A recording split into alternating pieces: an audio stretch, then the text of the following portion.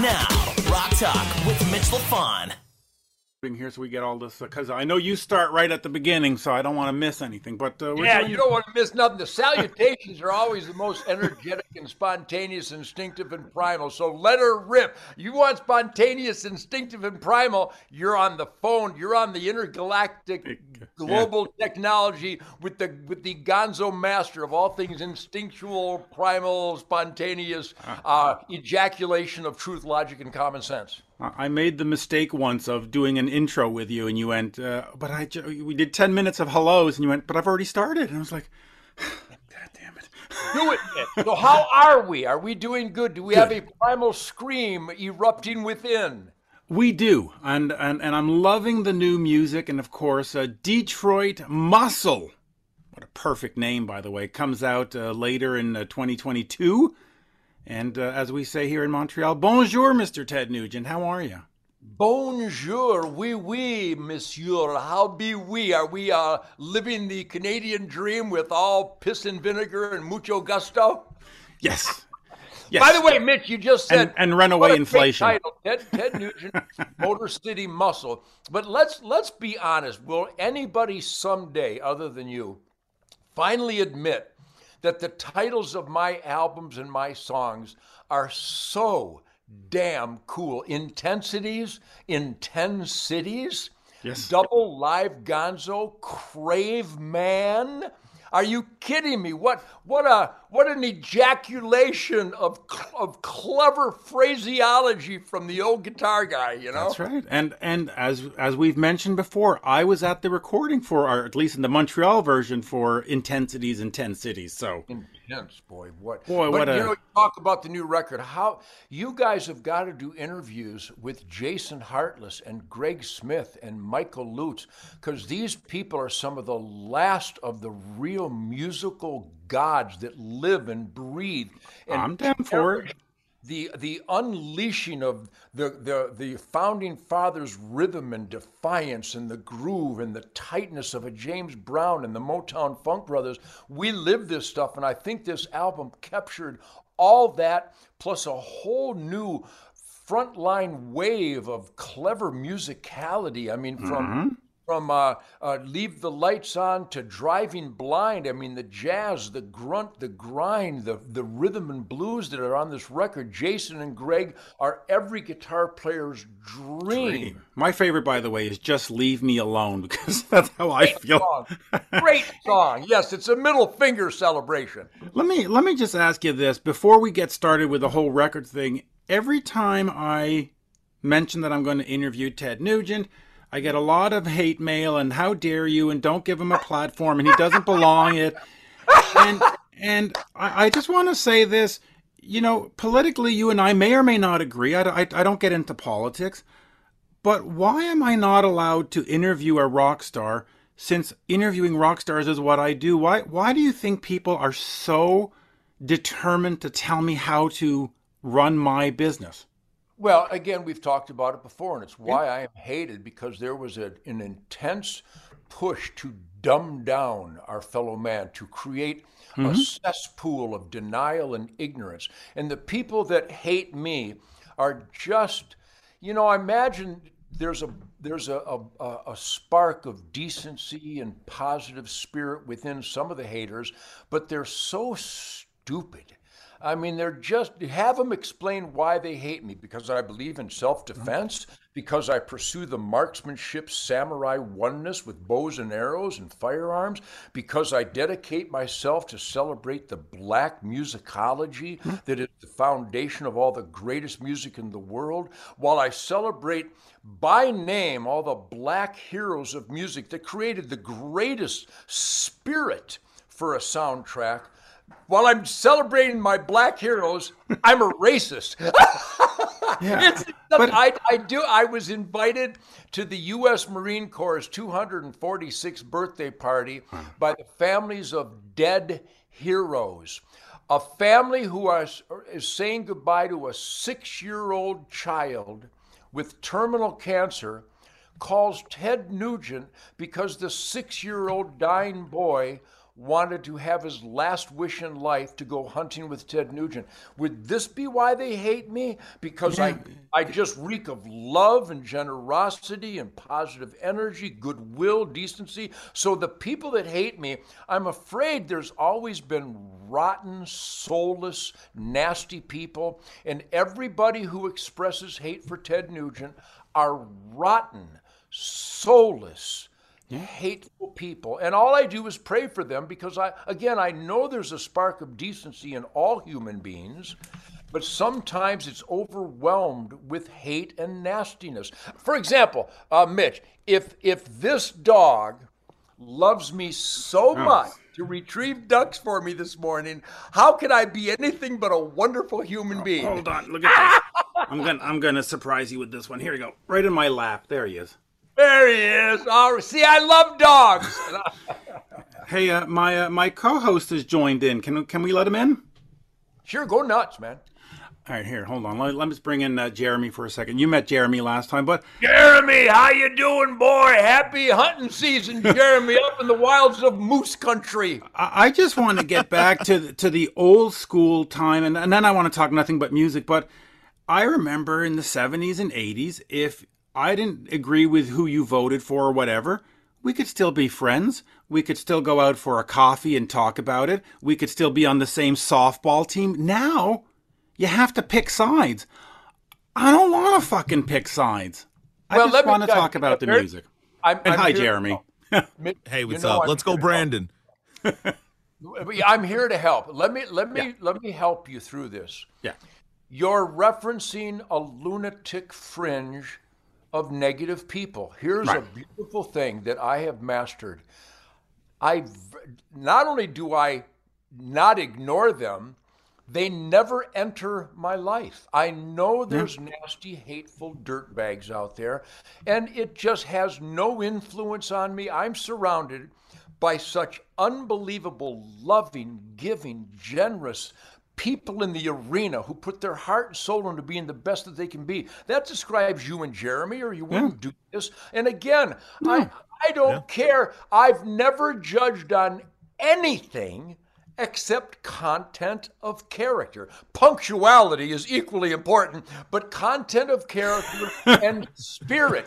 If you put your heart and soul into being the best that you can be, I don't care color, creed, gender confusion, religion, I don't care ethnicity. Nobody I know gives a rat's ass about anything except positive spirit, goodwill, and decency. Absolutely. So ignore the negativity, because I got to tell you, it is not a force to reckon with. It is virtually inconsequential. And just to speak to the point of punctuality, Jeremy was waiting for the oncologist to call his grandmother, and that's a true story. I'm not making that up. Yeah. That's where goodwill and decency comes in. Jeremy, I love you. In fact, right.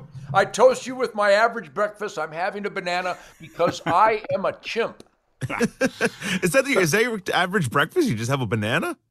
Yeah, banana. I just had some backstrap, some Texas whitetail backstrap, singed in olive oil with a little garlic and butter. But I always have bananas and oranges, and I have a good slug of coffee with some real heavy cream and some cocoa butter. So yeah, I just got into a duck hunt, so I am literally intoxicated on beautiful, poetic, ballerina dog work retrieving my ducks. I'm so happy right now, I might squirt through this apparatus and stain you guys. Hey, Jeremy, out on the reservation in Kahnawake, do they have a hunting season? Are you allowed to hunt on the reservation? Well, it's year round, and also a lot of the hunters, they'll go up north into the bush, about an hour up north, and we call it Jowarodo. It's a Kahnawake light, up there. It's kind of like they couldn't give us all of our land back, so they give us a small little partial outside of a small little French town up north, and it's all bush and all wooded areas. So a lot of guys go up there to do all the hunting. Well, we're taking Ted hunting. That's what we're gonna do. It is a very special time of year. My family and my friends, we have how about the song American Campfire on the record? Let's get back to Detroit Muscle. That's what we're here for. Great record. Jason Hartless, Greg Smith, Michael Lutz, Tim and Andy Paddlin, my team, Linda and Doug, everybody around me, my God, is it absolutely grunting, primal, organic, real, natural rhythm and blues and rock and roll, or what?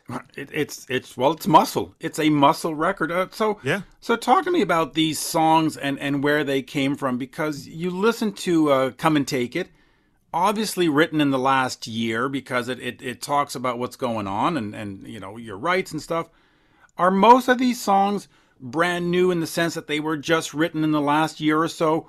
Or are these been sitting around for 5, 6 years, 10 years, and you say, hey, you know what? It's about time we record them. Where did these 11 songs? Well, obviously the Star Spangled Banner is from. I just wrote that one. Yeah, that's brand new. Never heard that one. Never heard that one. Yeah, it'll be big in all the stadiums. That's a good inquiry because I am consumed by the creative process, but with me, it's really not a process. Right. People always ask me, so how do you go about writing a song? And let me clarify. I've never written a song. I've never sat down with pen and paper. I always have a guitar handy. You can see the mighty Birdland behind me. Yeah. I play my guitar every day. And I don't write songs. I don't compose songs. I ejaculate them. I play my guitar, and these grinding, soulful, inspired Motown funk brothers, James Brown, Wilson Pickett, Chuck Berry, but we've talked about this before, all these black heroes that I still listen to this day, they go through my system, and my hands find their home on the guitar. And for example, to answer your question specifically, the song Alaska has been around for over 20 years. That's a song that I spontaneously wrote on an Alaskan safari many, many years ago, just at a camp. I had an acoustic guitar, and that lick came about, and I don't know what this... Oh, we're getting the guitar again? This is my favorite part of every TED interview. Well, when you got to...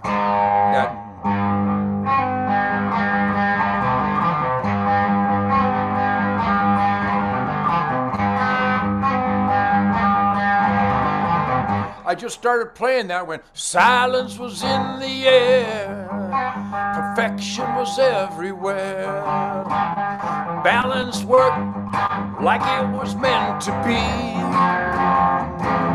the land was free. I didn't write that. I didn't have pad of paper. I didn't have a pencil. The words happened because I was in the cleavage of God's creation, which I spent most of my time. And then how about American Campfire? That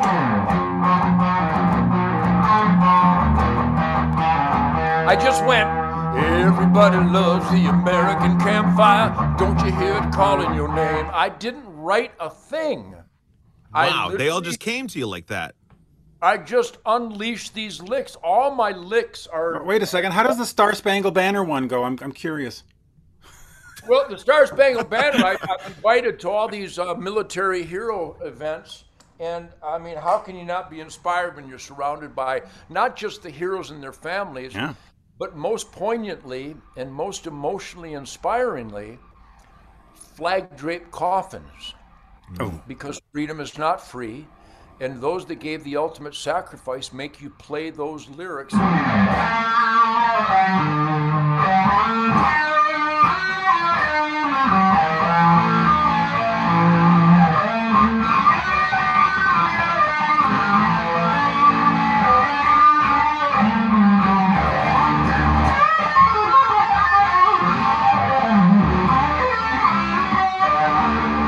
So again, sounds like freedom to me. I'm a musical monster. I duck hunted this morning. Happy Sadie and Coco just performed duck hunting retriever miracles, and I'm shooting real good. I got a samurai thing with my shotgun and my bow and arrow, and you're so cleansed when you're in functioning with God's miraculous creation for Thanksgiving every day of my life, that when I get back into the man cave cuckoo's nest, I grab the guitar and shit explodes. Flames come out of my ass because I am so pure. I have no baggage. I have no inhibitions. I have, like the samurai guy, when Tom Hanks in The Last Samurai was trying to become a samurai, the samurai master went, too many minds. In other words, the best shit in life happens spontaneously when your instincts cause an occurrence. And that's the best way to describe my songs. And I know some of my songs, Wango Tango, and some of the songs are fun and cute and silly and crazy, but they're performed as if it's a lifeblood soundtrack. And that's what Jason and Greg do. And that's what Michael Lutz, the Smoking in the Boys Room, Brownsville Station music nut, and Tim and Andy Paddle, and these guys live music.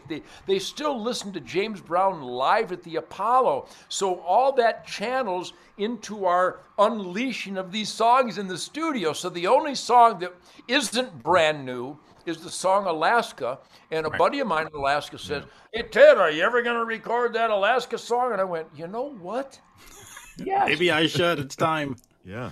So it's time. So yeah, I'm so proud of the diversity within the record, but mostly the pounding, the authority that Jason and Greg bring to it, and that Michael Lutz makes sure that we focus on. Do you know that all 10 songs were recorded in 2 days? Which is the way it should be. Listen, I love Mutt Lange, but his approach of taking forever and doing, 87 takes of a hi-hat hit. Never happened. Never happened in my life. No, well, one thing I want to know is that, talking about the guitar and all these songs and the importance of the Birdland, just talk about that for a second, because would these songs be the same without that guitar? No, are you kidding me? These guitars, I don't know, how does it sound over this technology? Does it sound like... good. Well, there's a little bit of high gain going on, but it sounds good otherwise. I can fix that. I like high end, but...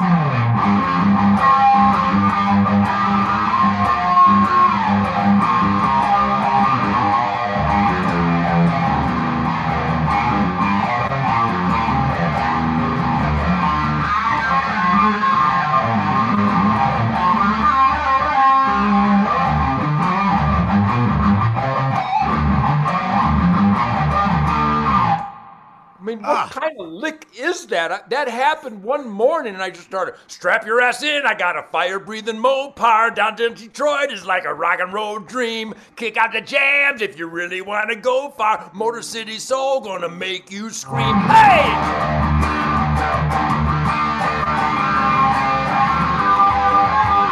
I mean, nobody goes, I'm the only guy who plays shit like that. So it's all spontaneous. It's like the best things in life should happen. Yeah. The music made you do it, right? I mean, the music. I think sex. If you plan sex, it's not as good if sex compared to when sex happens. Yeah, I agree. Is that how you approach the song making process? Because you put up Shut Up and Jam and The Music Made Me Do It, and you're still very active. You're still making new music. Is that sort of the schedule when it comes to your head and it comes to your fingers? It's just like, all right, we're going to hit record? Or do you have we put one out in 2018. It's been 3 years. And is it just sort of magical? Or planned? It is magical. I'm a spiritual guy. I combine maximum physics with maximum spirituality. And again, it's that Aboriginal hunting lifestyle that keeps me tuned in to the foundational pulses of creation and life that I cherish so deeply, which again, is why I've been clean and sober all my life, because that's the best way to cherish another gift of another day.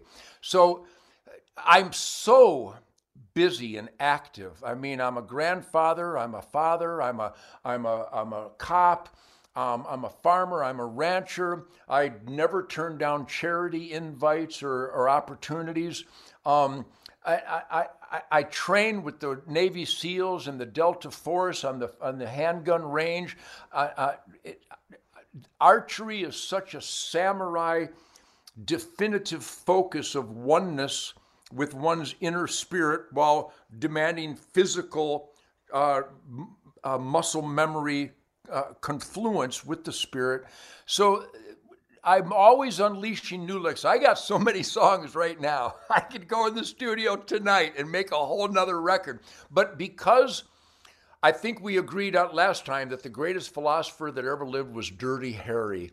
when he said a good man knows his limitations. Also, well, do you, punk? I don't know which is my favorite quote, but anyhow, I do know my own limitations, but I can't wait to get in my tree stand tonight with my bow and arrow and my wife, Shemaine. I can't wait to go to the other duck pond tomorrow morning with my dogs. I will play my guitar today. I'm doing a couple of more interviews. I've also got to fix one of my trucks. So I'm a hands-on, I'm a Motor City madman, gonzo liver. I'm so alive that, yes, I could record an album every year if I wanted to. Wow. But the best music will happen if you're alive. If you pursue omniscience, a higher level of awareness, which is what bow hunting is. If you don't have a higher level of predator awareness, you're going to end up buying chicken. You got to be tuned into your life and your pulse in the world to get close to an animal and kill it with a sharp stick, while you're balancing the herd and balancing the environment and feeding your family and your neighbors and all the soup kitchens I donate to, the greatest, most nutritious organic protein on planet Earth. So these are consuming endeavors. So the music will happen when I go, Greg, Jason, Doug, Michael, we got to go to the studio. I can't hold it back any longer. Hey, I'm about to explode. I got Get the song tape. that you guys are going to love. It's called Skinny Bitches, and it's really a beautiful love song. So there's so many more music coming out of me. But again, I got so many other things that absolutely drive me wild, that if I continue to pursue the things that drive me wild, the music will remain pure and wild. And so I think that's why I appreciate my songs. I think that's why you appreciate the songs. Yep. Jason and Greg can't wait to record them. And there's a real positive energy surrounding my musical unleashing, my musical ejaculation. What a great term. What a great term. By the way, let me quickly ask you about one of your greatest rock moments in your career that had to do, of course, with a Canadian band. You had a cameo in Nickelback's Rockstar video. How cool was that? I mean, come on. There's another band that gets a lot of hate just for being damn fucking good. They're damn fucking good. What a great band. And Triumph. Where's Triumph in the Rock and Roll Hall of Fame? They're in the top 1% of musical forces in the history of the world. Yeah. And nobody gives them credit. So, again, it's a scheduling thing. I only have 24 hours each day. Damn it. And I got to get at least 7 or 8 hours of sleep, or I'll play country music, and that's horrible. Just think of the curse.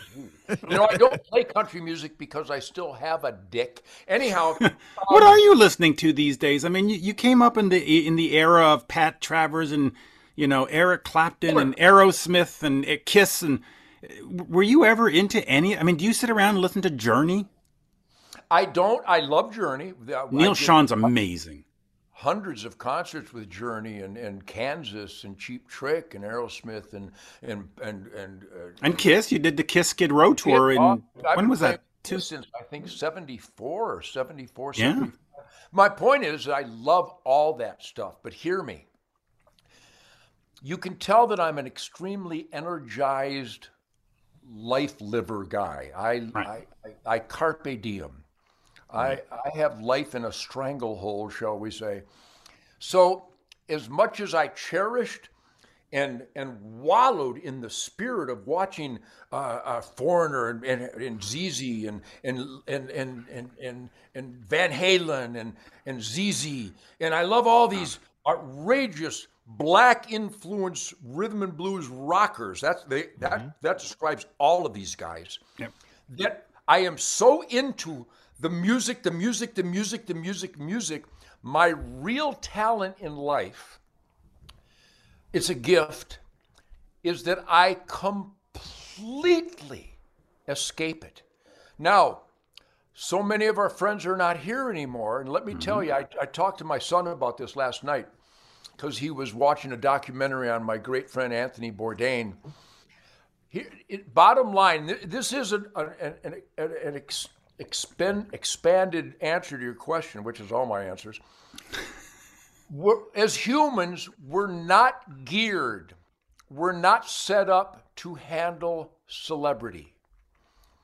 It's why Elvis couldn't handle it. It's why Jimmy couldn't handle it. It's why Janis and Jim and John Belushi, it's why none of these guys could handle it, because it's so stupid.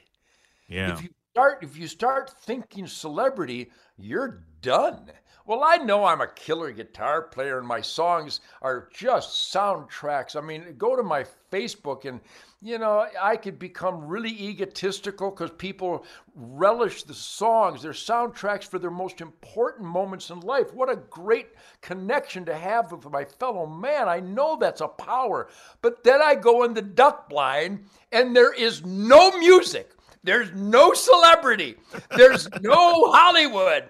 There's no spotlights. There's no such thing as adulation. I gotta hit the fucking ducks or my dogs will be angry. So I am the master of escaping the bullshit of celebrity and stardom. Now, I call it bullshit because in its value, it's bullshit.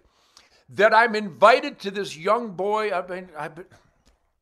to be invited into these families' lives where their children are asking to go hunting with Ted Nugent before they die. Well, that's part of celebrity. Yeah. That should be cherished. And I get on, I'll cry for you right now, but I won't cry for you right now. Think of that honor. Yeah. That my music and my big mouth, speaking about truth, logic, common sense, Constitution, freedom, life, liberty, pursuit of happiness, clean and sober. That's why those little boys and girls ask to go hunt before I die. That's a piece of celebrity. So I'm the master of escaping it and compartmentalizing it so that if good can be used, they flew me down in a big old jet.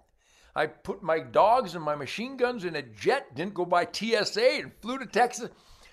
If I'm invited to salute flag drape coffins of heroes that died for my American dream and your Canadian dream, that's also a gift of celebrity. So I will use that for good. But if I think I'm going to need it as a crutch, I told John Belushi he was going to die. I told Jimi Hendrix he was going to die. I told Keith Moon he was going to die. I said, you got to be kidding me. And you know why they died? Because they were so desperate to escape their art/celebrity that they thought drugs and alcohol was the best way because they comfortably numb, they could avoid it. But they didn't avoid it. It killed them. Keith Richards notwithstanding. Right. So I've always had my priorities, and it's also go right back to the beginning, Mitch. It's why some of those people hate me. I promote killing animals to feed my family, which happens to be perfect. That's perfect. Seems like the circle of life to me. It's so perfect, it's insane, which proves that my haters are absolutely out of their minds to attack. Well, he carries a gun. Self-defense is perfect. Kyle Rittenhouse performed perfect. When I train with my guns, aim small, miss small, sight acquisition, samurai, breathing, trigger control, this is a great discipline, and it might save my life someday. How can you criticize this? You gotta have shit for brains to criticize perfection. So you've noticed that I'm not short on confidence because I've genuflected at the altar of the evidence to support truth, logic, and common sense. So my music has a life of its own, but the reason it's so youthful and uninhibited is because every time I grab my guitar, I'm like a horny 12-year-old with my first amplifier. I'm so pure coming in from sitting in a tree to kill a deer with a bow or taking a little boy fishing before he dies. You're so cleansed that's why those people hate me. They're idiots. Yeah. And you wouldn't be able to do all that stuff, had you been all fucked up and everything. I mean, No, I couldn't I have an energy level. I have flames coming out of my ass. I hope you brought some marshmallows. People hate me because I'm so alive. I'm so happy. I guess that's why they hate me. And you see, by the way, this is where I think we can go back to the old way of having a conversation when we don't agree. I do. Tom Morello. Tom Morello's a dear friend of mine. Yeah. Wayne Kramer of the MC5. These guys are crazy. Oh, Wayne Kramer's amazing. But listen, I have no problem with hunting for food.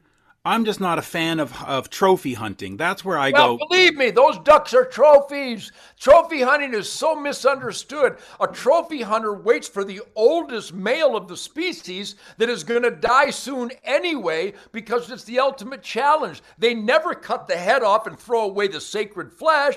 The meat, we wrote the laws so that meat has to be utilized. But they're so patient, they're waiting for a big old stag, which has such metaphysical history with mankind because it was the hunter that was able to defeat the defense mechanisms of the old stags. That's why hieroglyphics feature the old stags, because that's the smartest animal. A trophy hunter is a pure natural hunter. He just cherishes the older versions. I shoot the young ones. He likes the old ones. Let me ask you just real quick about the Birdland. We obviously don't see Ted Nugent playing Jacksons and Epiphones and all these other ones. Have you ever considered switching? Have you ever considered playing other instruments on your albums, or is the Birdland just so perfectly Ted that you cannot imagine recording without it?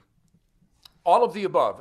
Throughout the Damn Yankees, I exclusively played the Paul Reed Smith, for example. Yep. Yeah, he was a PRS guy. Dangerous, I featured the then prototype Paul Reed Smith guitar on Detroit Muscle, along with a lot of my different recordings, certainly Crave Man and Love Grenade. And The Music Made Me Do It, Shut Up and Jam. You will hear my Les Pauls. I played Les Pauls. Listen to the song Driving Blind. The basic track is with a Birdland. Because of its depth, it has a grunt. When I play a Birdland, I muff the strings. The most obvious in a stranglehold, where I muff it with the meat of my hand.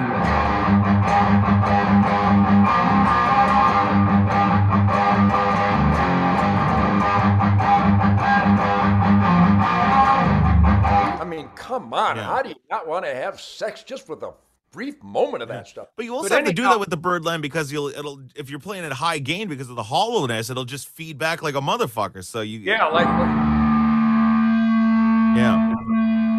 Ah! But I can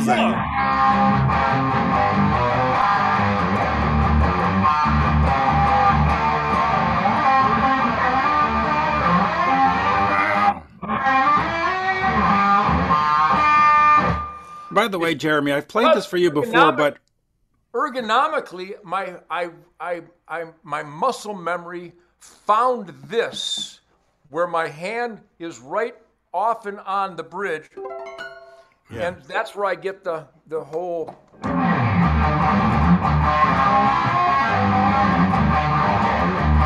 Some of those notes are blaring, and some of them are chicka chicka. Yep. Because it's only from playing nonstop every day for the last, 65 years. Now, I've had the Birdland since 1965, but I started playing like that because of Bo Diddley.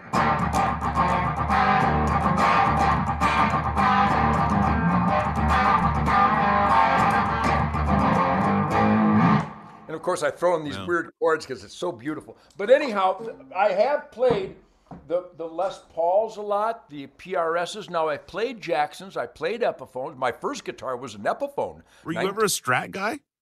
I had a Strat, but because of where my hand finds home on the Birdland, this finger, I'm anchored to the instrument. I literally am one with the Birdland. And when this pinky anchors on the Birdland, it connects with the volume knob of a Strat.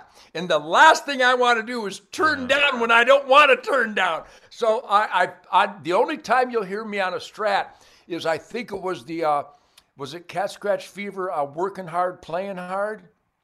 There's the actual opening of Working Hard, Playing Hard is.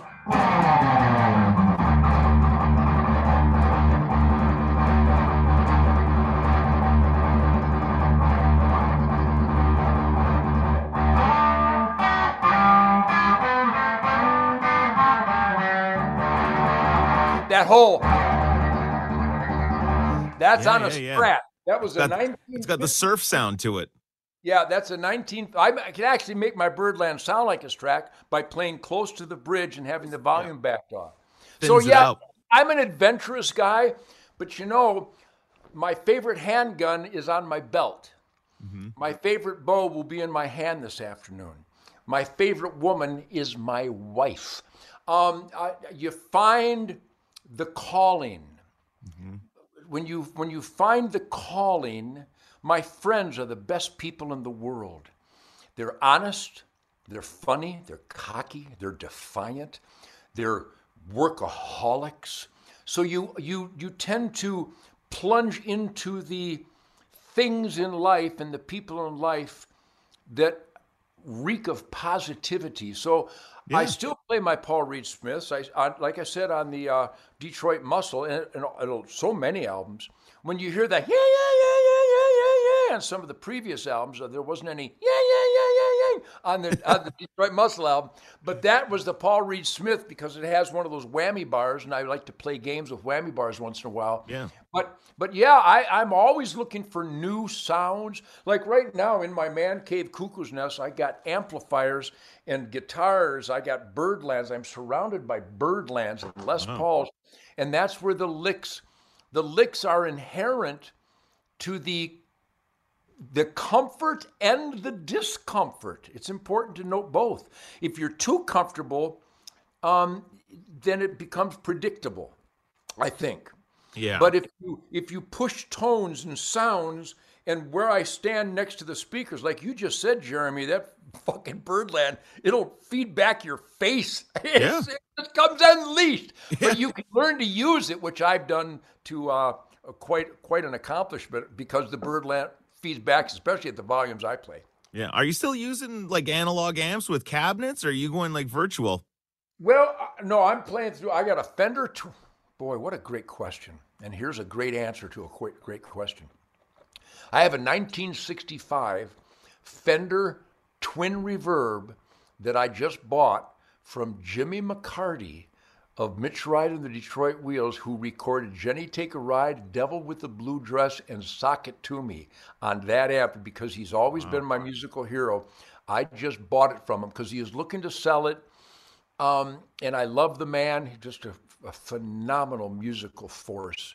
Jimmy McCarty from Detroit. So I've got those old Fender Twins, and surprisingly, I have this 1960-something custom, Custom, that I just discovered from my buddy Calvin Ross at Lone Star Music in Waco here, and it sounds like my wall of Fenders, but I think it's there's the analog amps, and then there's what's the other ones?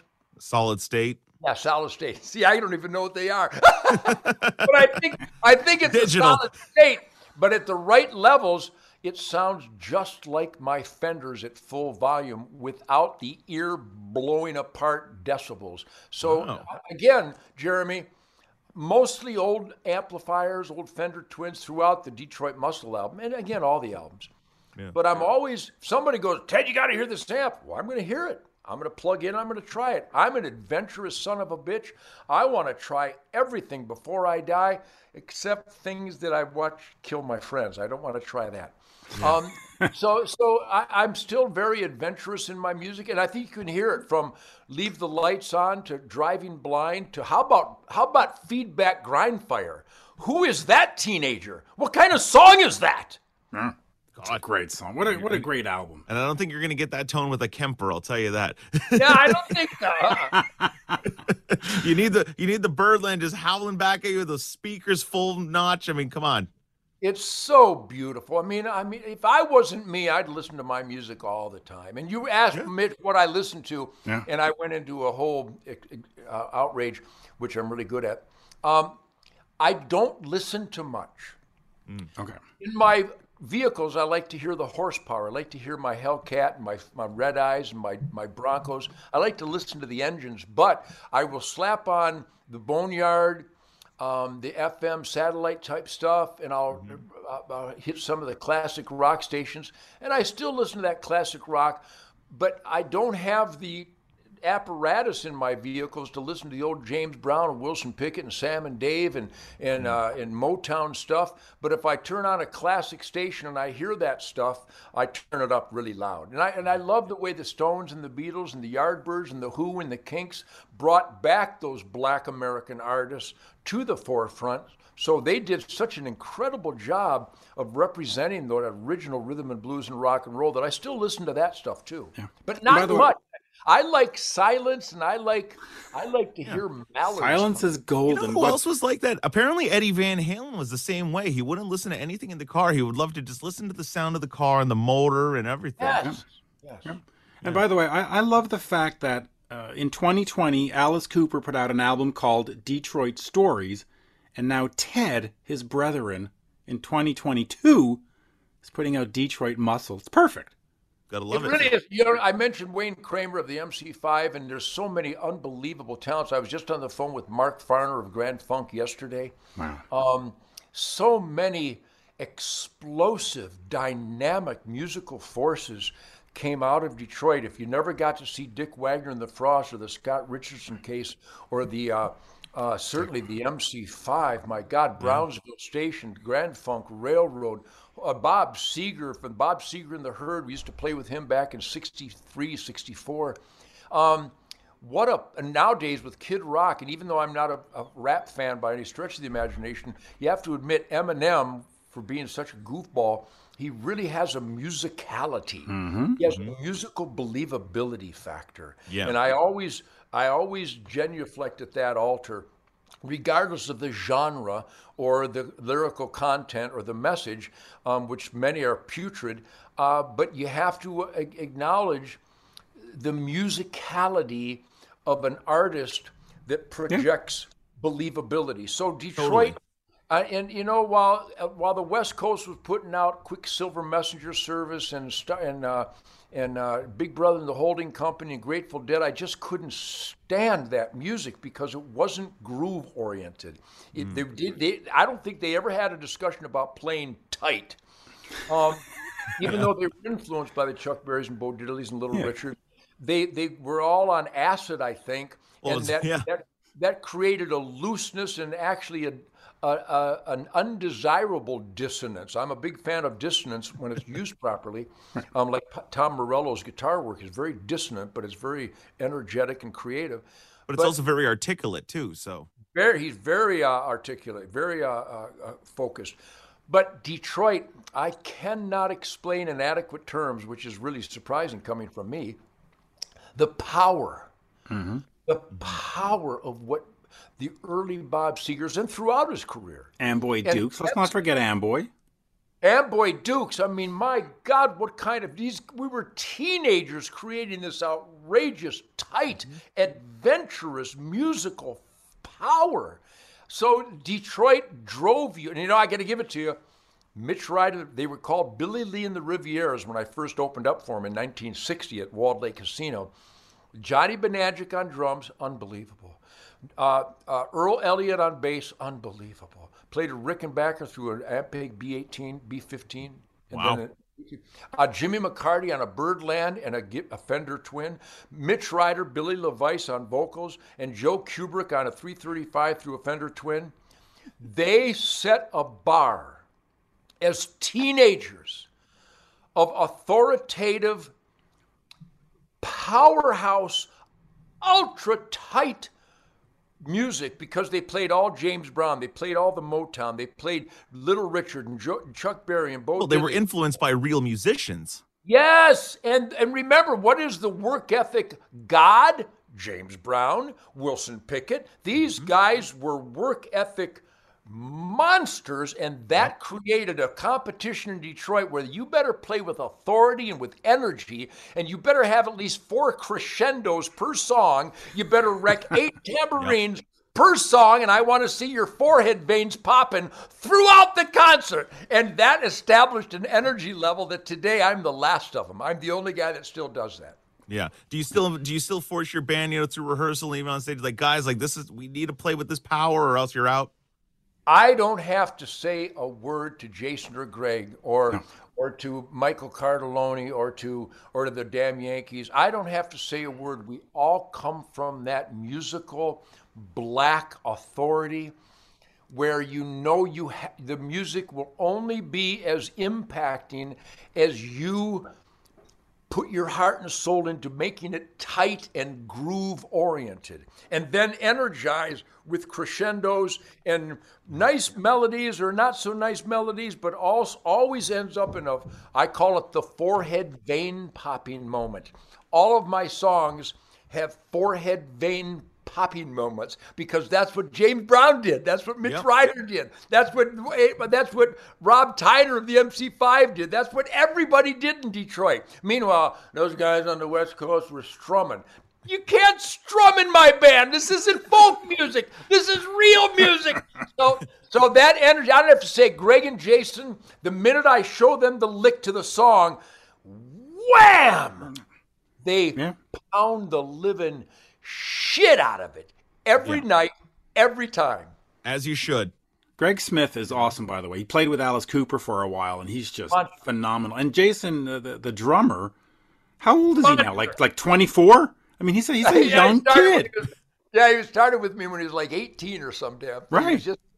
I'm so lucky. But again, these guys have all expressed throughout my career, they want to play my songs. They want to play Great White Buffalo. They want to play Stranglehold. Everybody wants to play Wang Dang, Sweet Poontang. Well, they're iconic. I mean, who wouldn't want to play them? Can I just say one thing about Stranglehold? He does a version of Coming of Age with Night Ranger, which is, and they go into this jam with Brad Gillis, and I guess at the time it was Joel Hoekstra. It is so incredibly magical. And weirdly, it was a bonus track. You can't go out and buy it, which is like, but you have to hear that version. Mitch, that's a perfect example. What I'm saying is that every musician I have ever had at my side is a blessing, and I am so humbled and honored that these guys seek me out. I mean, listen to Marco Mendoza on I think it was the Craveman record, what he does on the instrumental Earth Tones. Listen to his bass playing. Listen to Greg Arema at 15 on Journey to the Center of the Mind. Listen to Dave Palmer and the Amboy Dukes at 15. Listen to Johnny Bonangic on Jenny Take a Ride by Mitch Ryder. He was 15. When I unleashed the Journey to the Center of Mind musical thing, I didn't know why those notes worked. I didn't know what a third or a fifth or a seventh. I had no idea. I just knew my ears went, well, that's a good one. Or that's a funny one. Ooh, that's kind of bad. But we were musical adventurers. And think of what we pulled off at those ages. I mean, I'm 73 here in 2 weeks, 3 weeks. And I am still so blessed to have these talented monstrosities like Greg and Jason at my side. What a force to celebrate every day, huh? It's just amazing how sometimes, like look at Jeremy over here. He started in radio at 15. Yes. It's unbelievable. Well, when you have a call, we talked about this a moment ago, the calling. When people go, well, how can you learn to play guitar like that? Every day, you have to explore the instrument. How can that instrument become an appendage? Not just a physical appendage, but an uncharted, road less traveled, preferably no road ever traveled, weapon, tool, instrument of expression. And if you either live it like a maniac, it's just not going to happen. It's like archery. I imagine it's like golf. My grandson, Jack, 18, golf champion of Michigan. He's got to hit the right dimple with the right spot of the iron, and with the wind, you know what I mean? There's a oneness that when you accomplish that, when you identify, pursue, and accomplish that oneness. I got welders that are like that. Those are the greatest dealers in the world. I got welders that are maniac, mad scientist welders. Their welds are artwork. So it can come in any endeavor, what you guys do in your media, what you do in your radio. Look, I'll give you an example. I used to have this program director, French guy from Paris, like proper French guy.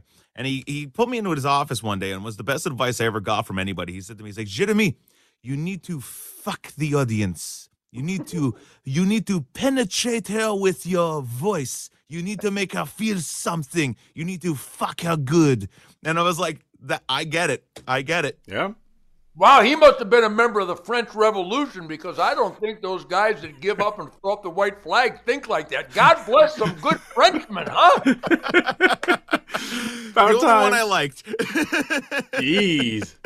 Oh, my Lord. Ted, always a pleasure. And, listen, I got to see you in concert in 79, 80, and at that time with the bow and arrows and the swinging. And I think I saw you on tour with Deep Purple too, like in 2004 or something. It's just always great. It's just, you know. Thank you for that. And you go to my Facebook, if you really love the music. Oh, I've been to your Facebook for the campfire chats or whatever they're called. They're great. How hysterical am I? How much fun am I? It's hilarious. But the unsolicited testimonials, they're very emotional.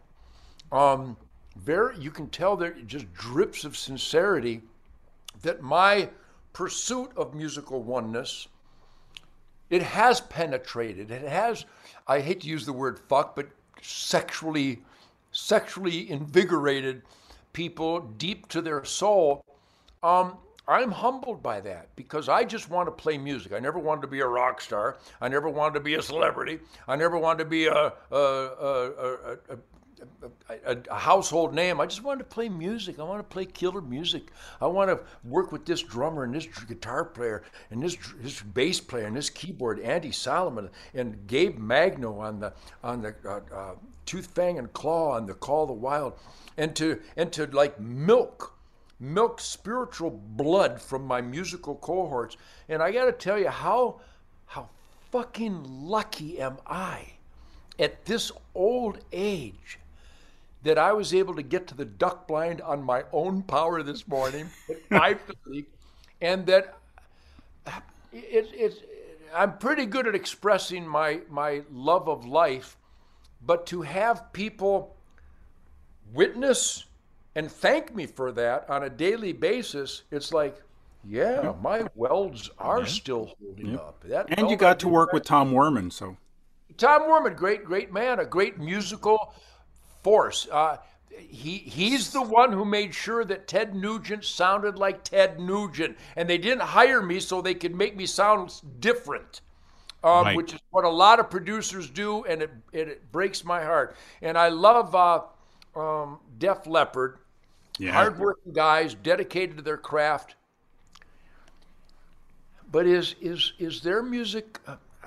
And I love them. I hope they all have $1 billion in the bank and that they're the happiest people in the world. And I'm just using them as an example. What Mutt Lange and I think Bob Rock did some of their stuff.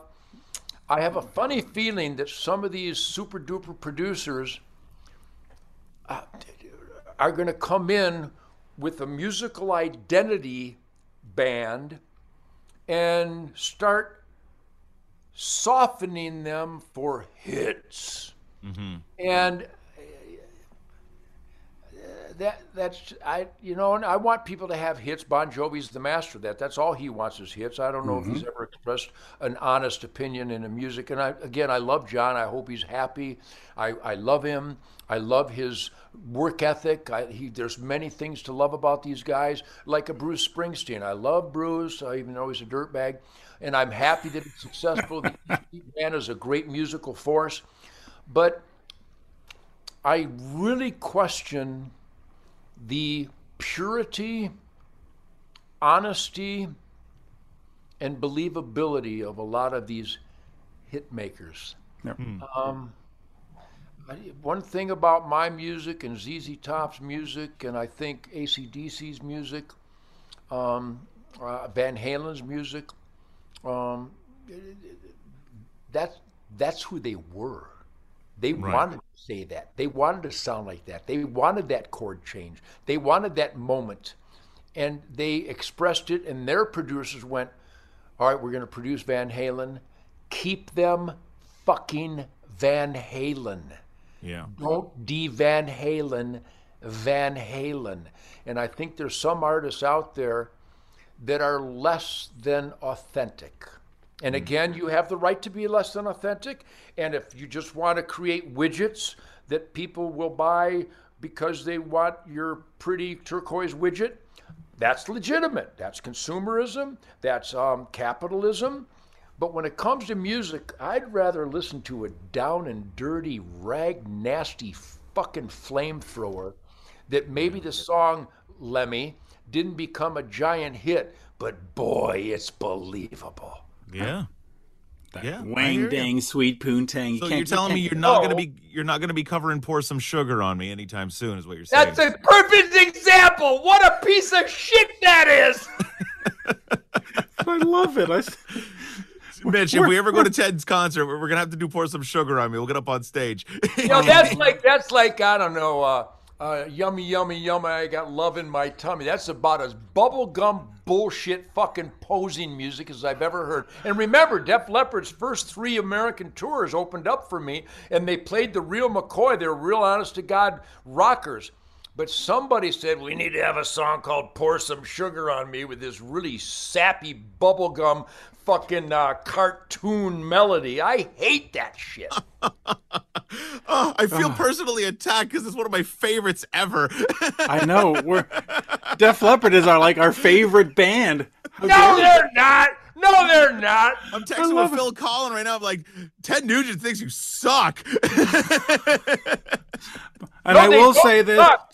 just to bring They it back to don't suck. Nickelback. Nickelback doesn't suck either. They're No, genuine Nickelback- Canadians. I believe Nickelback. I believe Rush. I believe Triumph. I believe Billy Gibbons. I believe the Stones. I believe the Kinks. I believe James Brown. I believe Bob Seger. I believe Kid Rock. I believe music.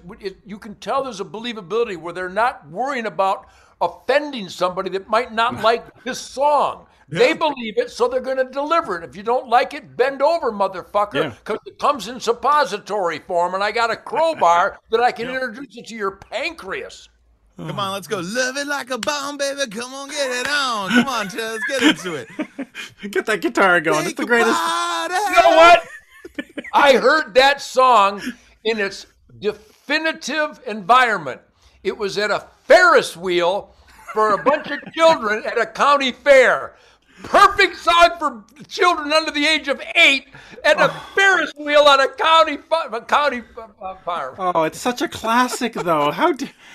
Listen, it's right up there with Cat Scratch Fever as all No, time. the Cat Scratch Fever is a middle finger. That other thing, some kind of, I don't know what it is, some kind of pantyhose. Oh my lord! Anyway, Pantyhose, there you go. That's a good way to describe it. Pantyhose rock. I like garter belts. Hey, you just invented the new genre, pantyhose rock. I like that. that works for me. By the way, Well, I create pantyhose rock, but my pantyhose are made out of Kevlar, and you wrap it around your fucking head. Detroit God. Muscle. Well, the Troy Muscle, available April 29, 2022. You can pre-order it now wherever you get your music. Doing the CD, doing the vinyl, doing the stream, doing everything. Yep. Get your Uncle Ted wherever you want. Pre-order it now. This was awesome. Always a great pleasure to chat with absolute legend. Look at this guy. Look at him right there. Yeah. My God. Thanks. That's a man's man, Ted. Mitch. That's a man's man right there. Thank you, because I know that you guys come with no inhibitions. And I think to have a genuine dialogue, especially interviewing about a person's craft and their art or their pursuit of life, liberty, and happiness, that you can't have any Well, we come with no agenda. No agenda. We just want to bullshit and share ideas. That's why the American Campfire song on the new record is so powerful, because my life, literally, pays homage to thousands of campfires where shit kickers gather around, literally around a campfire every weekend since September, October, now again, next weekend. Yeah. People from every imaginable walk of life come to hunt with me. We donate hunts with Ted Nugent to charities. One guy paid $81,000 Jesus. for a Ted Nugent autographed gun guitar just to have a day of hunting pheasants with me.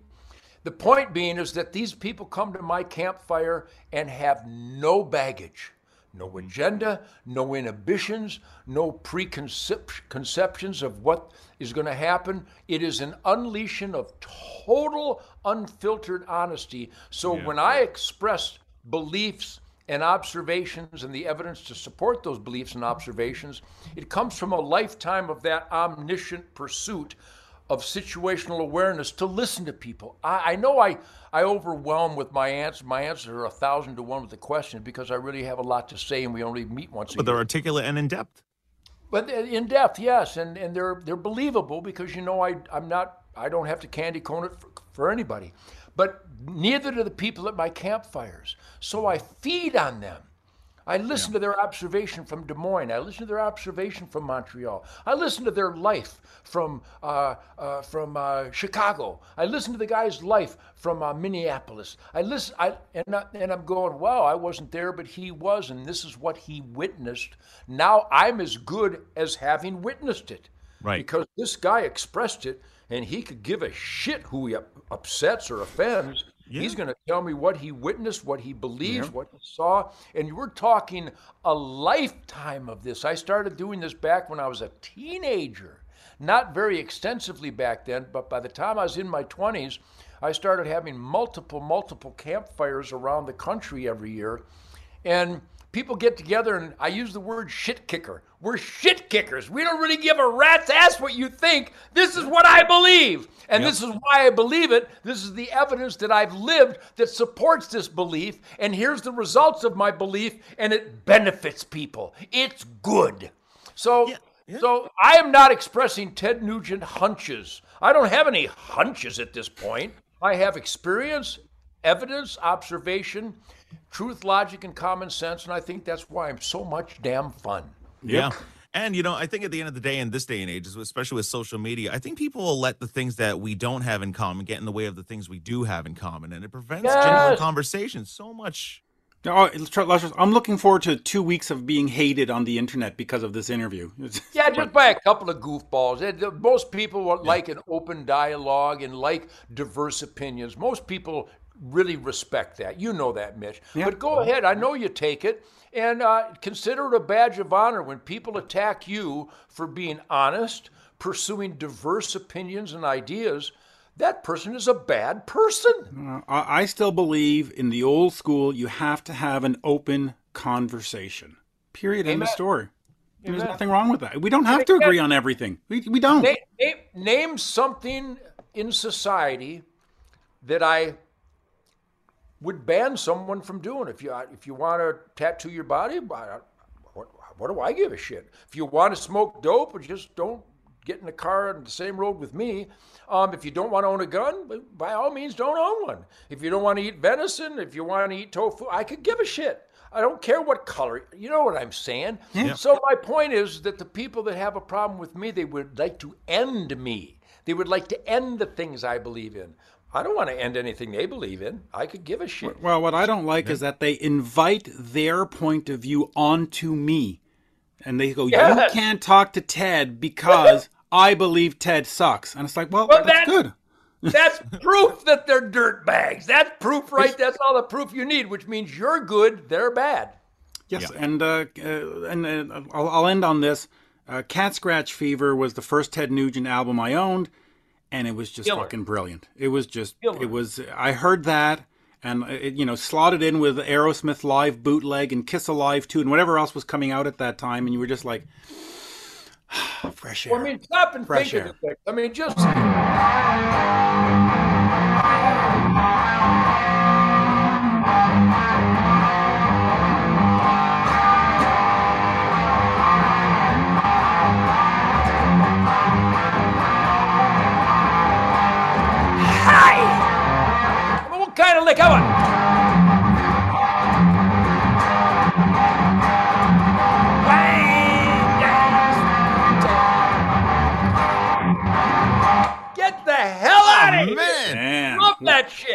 Working damn. hard, playing hard. There you go.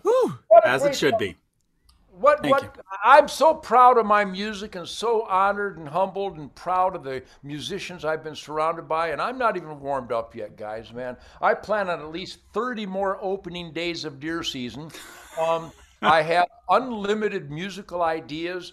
Jason's young enough to survive with me, and they're so dedicated. So I'm a happy motherfucker. So proud of Detroit Muscle. It's the right title for the right record. It's really diverse, and again, the authority that Greg and Jason bring to it, and the musical overview that Michael Lutz and Andy and Tim bring to it. I mean, what a musical orgy we had. It was just, I mean, listen to the vocal on Feedback Grindfire. You tell me that's not a horny teenager surrounded by naked cheerleaders. I came in with this mug at 11 a.m. into my barn.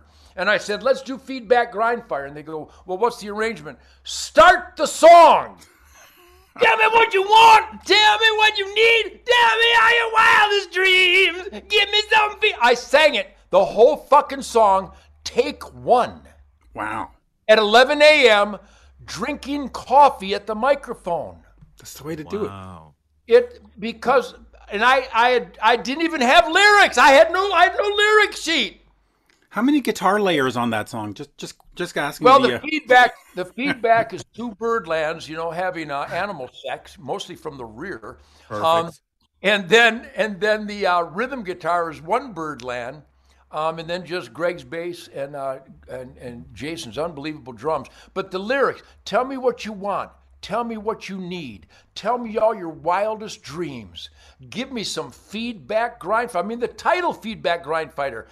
What is it? What is that title? Feedback Grindfire. Give me some Feedback Grindfire. Tell me what all of this means. Did it feel good? Did it feel right? Did I set your soul on fire? Did you fall in love? Did you live your dreams? Give me some Feedback Grindfire. May I say, that's profound? Yes. That is a human. That's a human who cares. Tell me what you want. Tell me what you need. Tell me all your wild. It was a love song to my wife, Shemaine, and everybody. Did it feel good? Did it feel right? Did I set your soul on fire? Did you fall in love? Did you live your dreams? Give me some Feedback Grindfire. Come on! Yeah. What the fuck? And by the way, Def Leppard recorded "Pour Some Sugar on Me" in 2 weeks. So I know, you can tell. and then It was 9 months all- to mix the record. So Could you play that rhythm part again? I think I heard a scratch. The scratch is good. My albums are full of scratches. I love that stuff. Oh, my Lord. the Troy Look at that. Muscle. Go pre-order this now. April, what is it? 29th, 2022. Isn't that a shame? And not till April, but I think Come and Take It. Just a beautiful love song. I know my Canadian friends love it. That's out now. And I think we're going to unleash American Campfire. And then I hope either Driving Blind or I Born in the Motor City. How about Born in the Motor City? There's no music like that anymore. Nope. No. And that was take one. We just played. You see, and that's what I like. You go back to the early Sabbath and the early Led Zeppelin. They had albums done in like 9 hours. Now everything is 9 months, and it's just like The first Police album, one fucking day. Yeah.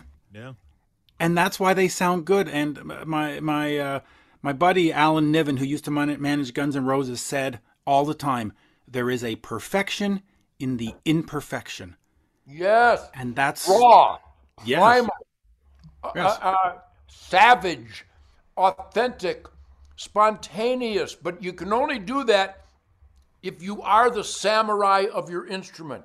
Yes. Like Greg and Jason and all those best bands. Yeah, Greg. We got to get Greg on here, by the way. Let's set that up. Yeah, do an interview with Jason and Greg. These guys are animals. And Michael Lutz, what a great chunk of history. Smoking in the boys' room, Brownsville Station, that whole Michigan middle finger on fire. Yeah. And Tim and Andy, I mean, I think I rave about my music and my playing and my songs, and I rave about, well, that's egotistical. Fuck you. I'm proud of this shit, man. What do I should say? Gosh, it's not really that good. It is. It's that good. Listen, if you're not your biggest fan, well, what's the point? I'm my biggest fan. I love my music more than all of you combined. But the point is, what an interesting perspective from a guy in the control room watching this animal unleashing that vocal on Feedback Grindfire at 11 in the morning, the first thing that happened that day. I did my chores. I think I'd shoveled some dog kennel poop, and I gave my biscuits to Happy, Sadie, and Coco. I probably shot my bow a couple times before I walked into the barn,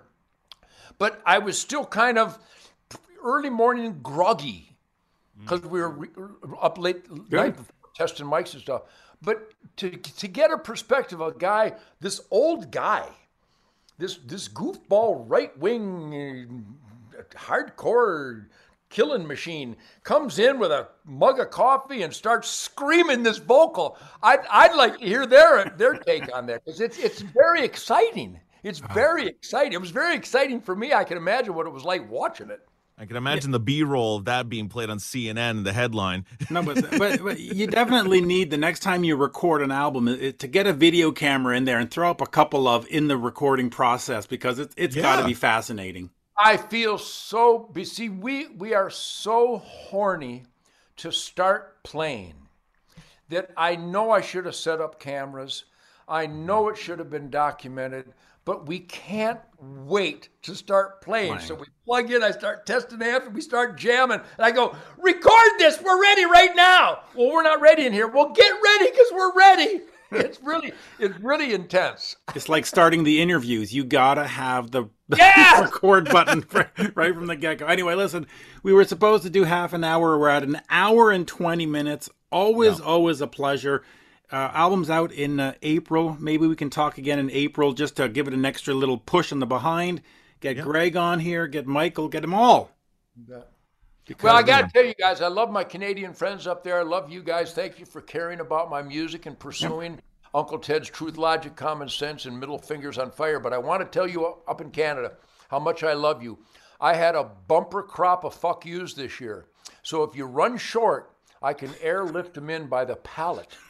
Unlimited fuck yous. I have so many fuck yous this year that I'm distributing them at no charge, because the world needs more fuck yous right now. And no duty and tax if you ship it to the reservation. We're good.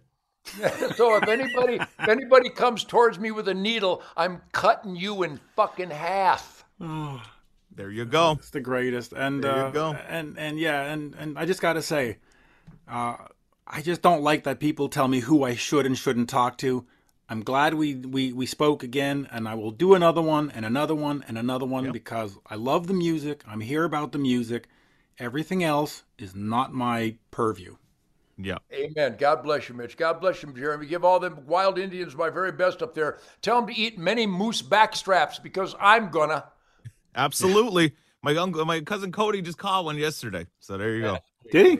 Yeah, well, God bless my Canadian blood brothers up there. Stand your ground, live it up, and thank you for appreciating what Jason and Greg and my team does. We love our music, and we love that you love our music. Thank you, sir. All right. Have a good Awesome. day. See you later. Guys. Adios. Let's see. I get out of here by going like this.